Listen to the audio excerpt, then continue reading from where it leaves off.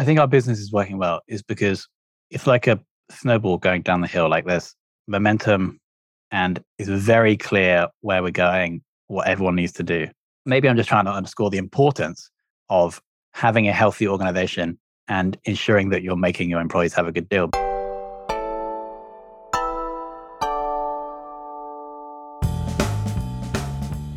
Today, I'm joined by Tom Hunt. Welcome, Tom. Mads, it's an absolute pleasure to be here. And likewise, it's a pleasure to have you. Tom, just before we jump into all the good stuff, could you tell the audience a little bit about who you are and how you ended up where you are right now?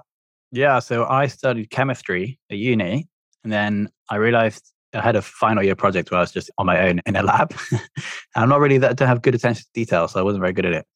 So then I was like, okay, what am I going to do? I went to work for consulting companies for 4 years, EY and Accenture. Never really enjoyed it, but I enjoyed parts of it. And so then I was like, I can't do science. I can't be employed. So then I was like, I'm going to have to start a business. So at the start of 2014, I was like, I'm going to replace my salary by starting my own company. By the end of the year, I managed to do that. And then I left. And then pretty much since 2015, I've just been building small internet businesses. Sounds fun. What are you working on right now? So right now is really two brands. One is much like bigger than the other. So the bigger one is Fame. It's just a productized service, tech-enabled productized service for starting and growing B2B podcasts. We have a remote team. We are 32 people, half full-time, half freelance. And we just start and grow B2B podcasts. That's grown nicely over the past 2.5 years. So I think that's probably the most relevant thing. That's like 95% of my time. Cool. That sounds amazing. And Tom, one of the things that have really helped you be successful is your ability to really engage and retain talent, and particularly considering the fact that you're running remote businesses, right? So do you want to start telling us a little bit about what you actually do? What are the kind of processes? What are the kind of things that you employ as a business owner to make sure you retain the people in your organization? So before we get tactical, I'd like to zoom out and be like a bit strategic. And this is the insight I've had as a CEO over the past 6 months. So we're going to really zoom out here. Basically, it's like the CEO, the person running the business. Your job is just to ensure that everybody connected to your company has a good deal. So the customers have a good deal, they're getting more value than they're paying you. If you have them, shareholders are getting a good deal, the value in their business is growing over time. Any partners are getting a good deal, even people you're paying are getting a good deal, but most importantly, your employees are getting a good deal.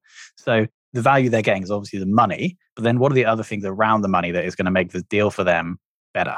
If you do that, you're going to get the best from them. They're going to enjoy their life and they're going to churn less. And so I've spent a lot of time thinking about how can I make working at Fame a good deal for employees.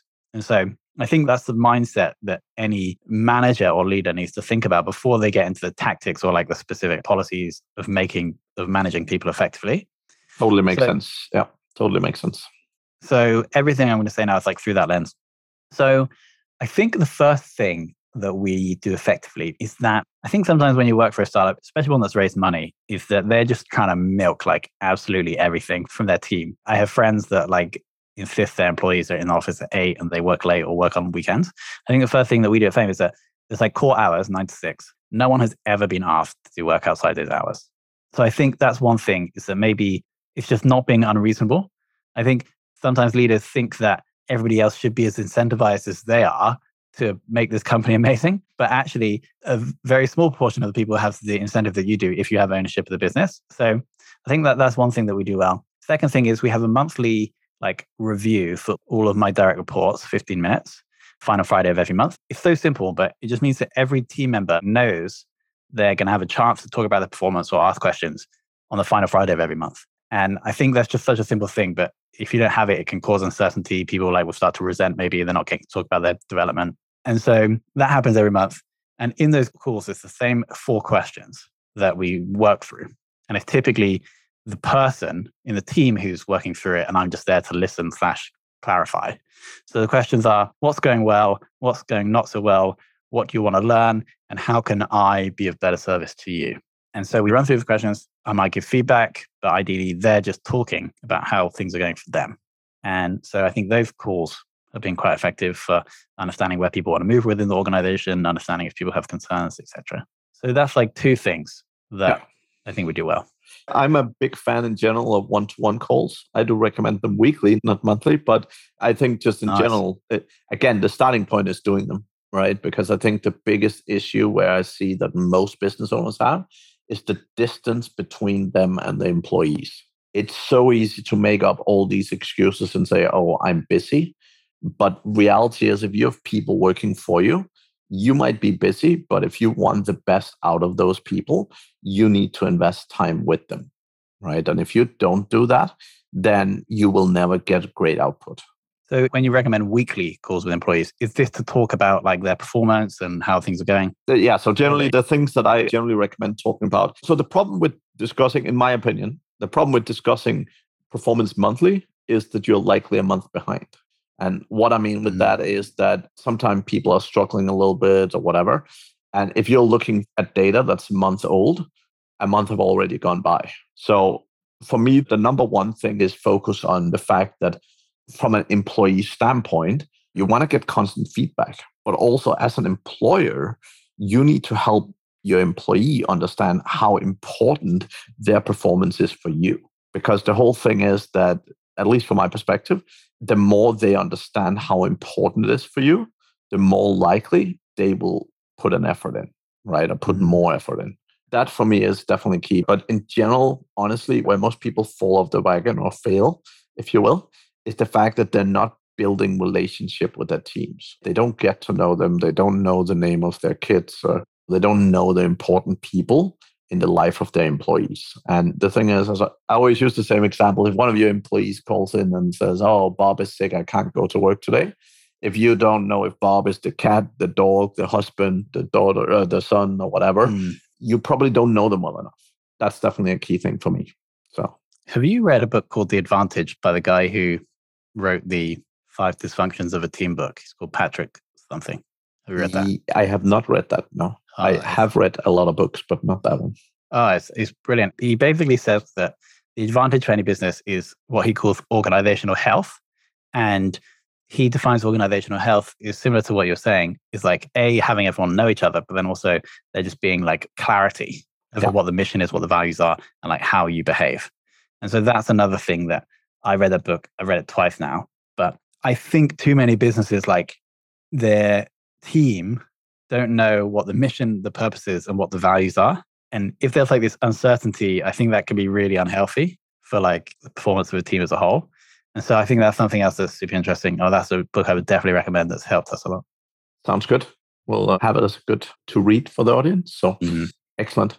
Yeah, I think that's great, Tom. Any other things? So definitely the one-to-ones is key. Any other things that you feel you guys do, or maybe something you do slightly different than what you see happening around you? Yeah, so we basically only have minimal meetings, but highly structured, highly efficient meetings.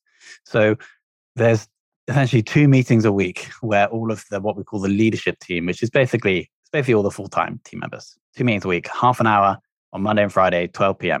And I run those meetings. There's a consistent agenda for each of them, and they never go over. Most of them finish early. And some of the agenda items are like reviewing like our values. Sometimes I'll quiz people on the values. We say what our weekly wins are on the Friday, and on the Monday, regarding getting to know each other, we do like a weekly get to know, we call it, with like what everybody says their favorite like food or favorite like fictional character. So I think we do meetings effectively. I then have daily meetings with like 3 people, 10 minutes only, again, very strict agenda. And so I think that maybe that's about organizational efficiency. We're not wasting time communicating stupidly. People can actually spend time doing their jobs. Yeah, that makes a lot of sense, because that happens a lot, particularly if you look in the bigger corporate world, right? And exactly. A lot of people who have experienced that end up in that. One of the key things I always focus on is when a meeting is done, it's done, right? So a lot of the time people are like, oh, well, this is a half an hour meeting. We should sit here for 30 minutes. And it's no way. No, we covered what we need to cover. Let's go. So like I have many meetings that takes 18 minutes or 27 minutes or whatever. And I think it's important to, when a meeting is done, it's done. So there's no need to push it out just because it looks good in your schedule. So for sure. The benefit of having like a regular meeting cadence. So those meetings happen at the same time every week. Everybody knows. So we don't have to spend any time talking about the meetings, like when are we having the meetings, or rescheduling, or asking people when they're free. And so it's just like it's a very consistent clockwork meeting schedule that happens every week without fail. So I think we do that effectively. I think, we have 4 values, and then we also have 7 magic moments. And so we have a podcasting service, right? So these are magic moments that we need to hit in order for the client to likely not churn and be happy. And so I use those meetings as an opportunity. This is something from that book, The Advantage. It's just like reinforce clarity about the mission, purpose, values. And so I use those meetings where I'll test new people. I'll be like, name the third magic moment or name our fourth value. And we're doing that all together as a team.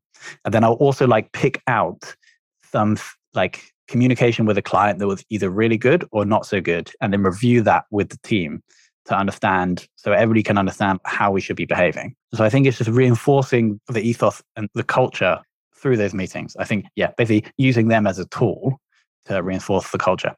Other things that we do. This is a bit weird. We have everybody in the team gets performance-based bonus every month. So even if a freelancer edits like 2 videos for us, they're still eligible for this bonus.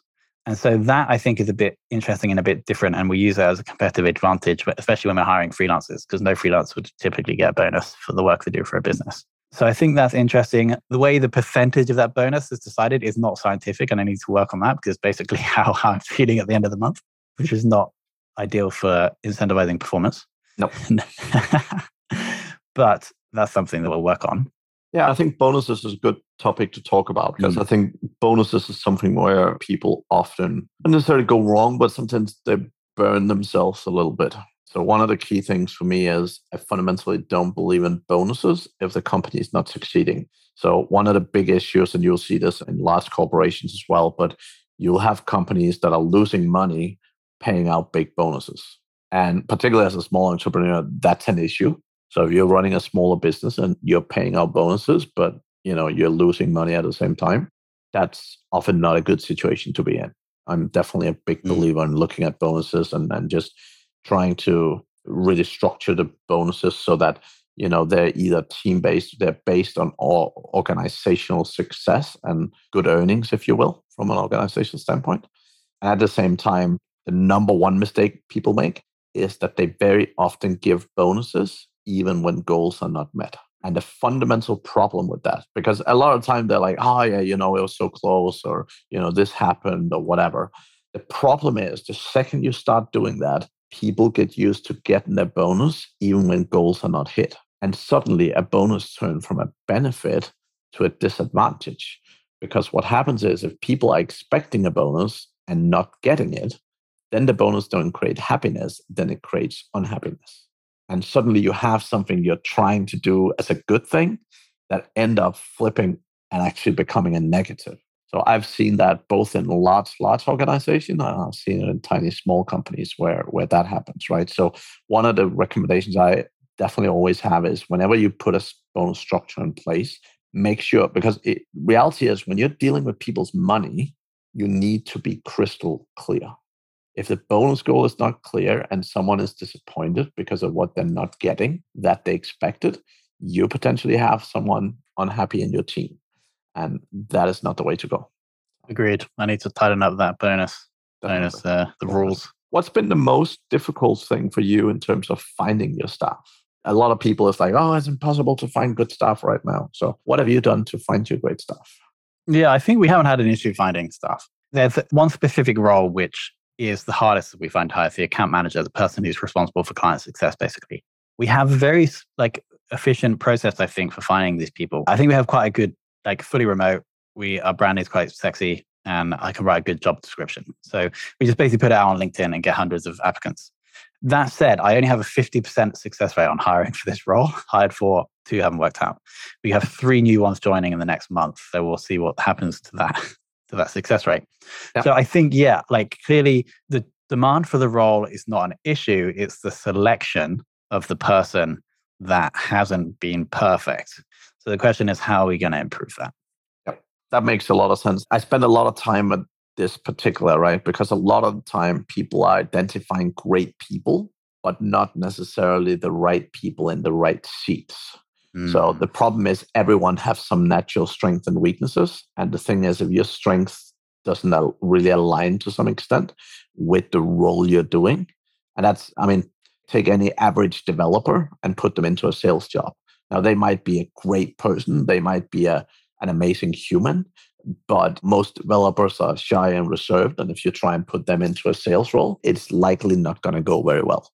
Now, it's the same with many, many roles. You really need to understand the sort of behavior and the sort of natural skill set that people have to make the best hiring decisions. So that's definitely something we spend a lot of time and effort on because, yeah, putting the right people in the right seat is just so critical for success. Right? Yeah, exactly. So what I've started doing is bringing in the good ones of this role into the process to do the interview. I think that's good to help, like, we get another insight as to whether we think this person will be good. And the other benefit is also that if you get your own team I found this even in the corporate world, if you get your own team to do interviews, that actually just the very fact of being in the selection process for people coming into the organization, I think enables people to value that part of they basically value the job more. And I think it decreases churn. Yeah. What do you think? Yeah, and I totally agree with that. I think when you can engage your team in general, I've managed a customer service team years ago, and often we would get candidates, not necessarily a super long process, but after an interview, for example, we would get them to go and sit down with the team for 20 minutes, just have a little bit of a chat what the job's all about and all that kind of stuff. And the whole thing is that people then get an impression. And reality is sometimes first impressions are not the best, but really recruitment process and hiring process is about avoiding mistakes. And sometimes just in a 5-10 minute window, you will see some red flags. And it's often some red flags that are not obvious during the interview process. So I totally agree with that. And I really like that approach as well, right? It's also a great way to actually develop your staff because when I'm growing and developing my team, like if you involve them more in the interview process, if they have not done interviews in the past and you start involving them in the interview process, that is also a great way to start developing their management skills because recruitment and finding great people is probably one of the most valuable business skills out there. Like as a manager or a business owner or anything, if you can hire great people, everything else becomes a lot easier. Yeah, exactly. Here's something that I would like to ask you about, Matt. You know how like literally every CEO, every recruitment book is all about hiring A players. But then if literally everybody is trying to find A players, then by definition, not everyone is going to get A players. So I think maybe, I don't know if I look for A players. I don't know if I need, maybe it's just the roles I'm hiring for, but I'm not sure if I need A players. And so maybe a competitive advantage is to not pay the most and not go for A players. What do you think? I think A players is a weird definition, is probably the first thing to say. So again, most of the time, great people are not great at everything. So it's, in my experience, it's much more about finding the right people for the right seats. And then they will be A players. So the thing is, you will have people that will be absolutely outstanding at one thing and fail completely as something else. So I don't generally see people as A, B, or C players. I would say this way, if you turn it around, there's definitely some things that I don't look for in employees. So, a super negative attitude or, constantly criticizing everything and everyone and so on. So there's definitely things that I'm not looking for in people, but there's plenty of great people out there that can perform extremely well in many different roles. And I think the key thing is finding the right type of people for the right kind of roles. And then really most of great performance come from the systems and the processes you have around, not just the people. Like it's not just you hire someone great, you open the front door and they walk right in and perform. Like a lot of the time, the best performers perform well because of simple things. For example, the first day they walk into the office, what they have to do is extremely clear. There's no doubt. Sometimes you see new people, and new people, if you're having your first day on a job, you're excited. In most cases, you're excited. You want to do this thing. Now, if you're being told like, oh yeah, just sit down and look at Facebook a little bit because we're trying to figure out your logins and, Yeah, that's we'll horrendous. figure out your task in a few weeks and that kind of stuff. If you're not ready, like that alone, you can literally crush a great employee by not being ready in the beginning. And Yeah, I mean, that's so right. I've made that mistake. I've been there. I've been there plenty of times. Sometimes you're hiring, and particularly as a small business owner, you're like, okay, I'll have some time here, and then hell freezes over or something, and you don't. So I've been there. But again, the better systems you have, the clearer direction you have, the more likely you are to succeed, right? So a lot of the time people sit down and say, oh, I've hired like 7 people and they all suck. And I'm like, well, if you see the same problem occurring again and again, the problem might not be those people. It might be found very close to your home. Yeah, agreed. I think that's one of the key things for me, at least. Yeah, so for hiring, I have a Trello board, and then whenever I move a card from like contract into hired, that kicks off a new automation, which then creates a Trello card on the main board, which is where everyone does their work, and is assigned to the new person and has a list of about 13 things that they need to do over the first 2 days. One of which is quite interesting is go to find two other people in different roles in the organization, book a call in their calendar for an onboarding call, which is, again, as per the meetings we discussed, like the agenda is preset. So I totally agree. That's only a recent thing we've done, but I think that's working well. And the other point I make, this goes back to the thing I was saying at the start, is that your job as CEO is to make sure it's a good deal for everybody. I see part of my role is like actually there's the account manager and the project manager. If my role is partially like building the automation and systems and processes and working procedures to make their jobs easier, so that they enjoy their jobs more, so they churn less, and so we get better results for the clients. So I try and spend like an hour every morning looking at what I call the product, which is just a service and the system and the automation, to try and see if we can automate small tasks or if I can build a better working procedure. And so it's, again, going back to my point, like we're serving the employees. Totally. I like the way you think about it. I think a lot of the time, again, people are busy being busy, and there's always stuff to do. But I think the thing that differentiates the people who succeed fast and the people who succeed significantly slower. And reality is, in most cases, if you consistently work at something for long enough, eventually you will get some kind of success. If you can eat and stuff, as long as that takes. But in general, you will get some kind of success. But definitely for me, faster success is definitely about putting yourself in a situation where it's not just about service, but it's about doing the right things.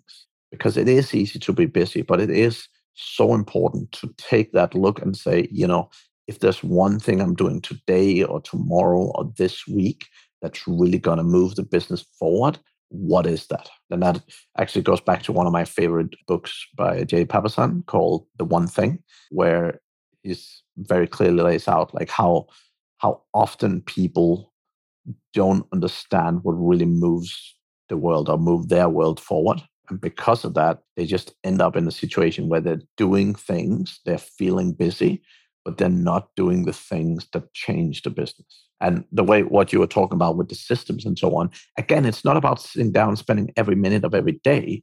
But if you have a consistent process, that means that once every so often you look at this thing, over time, it will improve and it will get better. And that is the main thing. Yeah, agreed.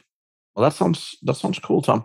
Any other interesting findings or any other unique things that you guys do that you want to share with the audience? Yeah, I think, again, it's a bit of a like obscure point, but I think our business is working well is because it's like a snowball going down the hill. Like there's momentum and it's very clear where we're going, what everyone needs to do. And because I've been working on making it a better deal, we haven't had churn. I think like employee churn can be really detrimental to, especially a service business where employees may have built relationships with clients.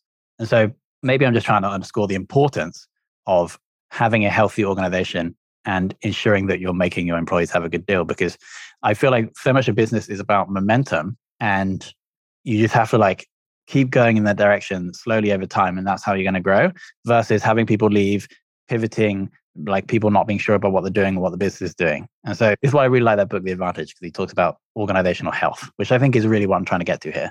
So it's not like a specific thing, but that's like another general point that I think is important. Yeah, that totally reminds me. I mean, one of my businesses is a large outsourcing company, right? Where initially we were basically trying to place people. So we basically operate like a recruitment agency. We found a bunch of people, let the clients interview them, and then eventually they would pick someone and then they would just work with them directly. And what we found, and we couldn't understand to start, but just things never worked out. And I'm like, if things doesn't work out occasionally, it makes sense. But when 95% of the time stuff fails, you're like, this is weird. And really what it came down to, we started looking at the process, and in most cases, it was how people were being managed. Like if you don't manage the people well, it's difficult. And the problem with an outsourcing company was that to most people, it was cheap labor. So they didn't really bother spending a lot of time and effort on it. And like all people, if you're doing something and you don't feel appreciated and you don't feel anyone's looking and you don't feel anyone cares, you're probably not going to give it your best. You probably don't know what your best is or how to do your best. And it was very, very interesting. So we took it in-house and we started basically supporting with the actual people management and making sure that people were okay and making sure that from a personality perspective and so on, that people were in a good spot. And that just made such a huge difference. We literally went from having 5% client success to having 85, 90% client success, right? And the whole thing is whenever you're hiring, you will make mistakes because you're dealing with humans. So, sometimes you hire someone else great, but 2 days later, someone close to them passes away and their mindset goes totally haywire. Like stuff happens when you're dealing with humans, right? And the whole thing is that it's about increasing the odds and really making the success rate as high as you can. Agreed. Excellent, Tom. You've mentioned a few resources already, but just before we finish up here, any other resources that you'd like to share with the audience that you feel you've benefited from?